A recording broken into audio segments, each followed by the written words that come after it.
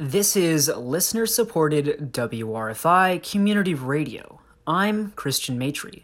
The American Arbitration Association is ruling that a part time music professor at Ithaca College was wrongly disciplined.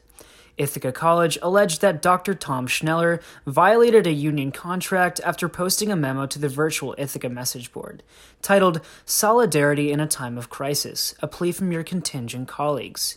The American Arbitration Association found that the submission of the memo is considered protected union activity and did not infringe upon the terms of his union contract. The association filed a grievance with the college, which was denied.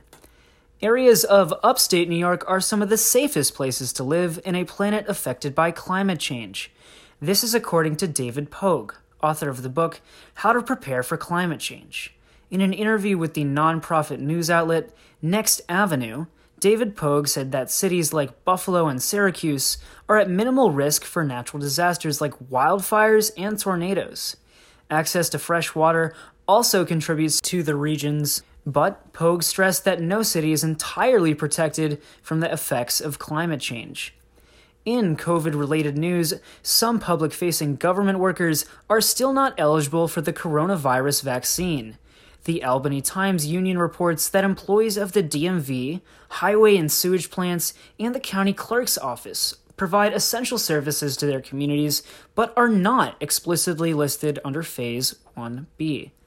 The president of the New York Association of County Clerks, Michael C. Bartolotti, is advocating for these essential workers to be given the vaccine due to their exposure to other people.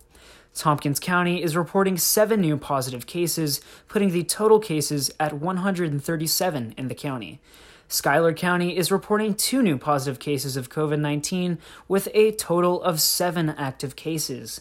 Tonight, it's cloudy with a chance of snow and lows in the mid-20s. Tomorrow, it's mostly cloudy with highs in the upper 30s. This is WRFI News.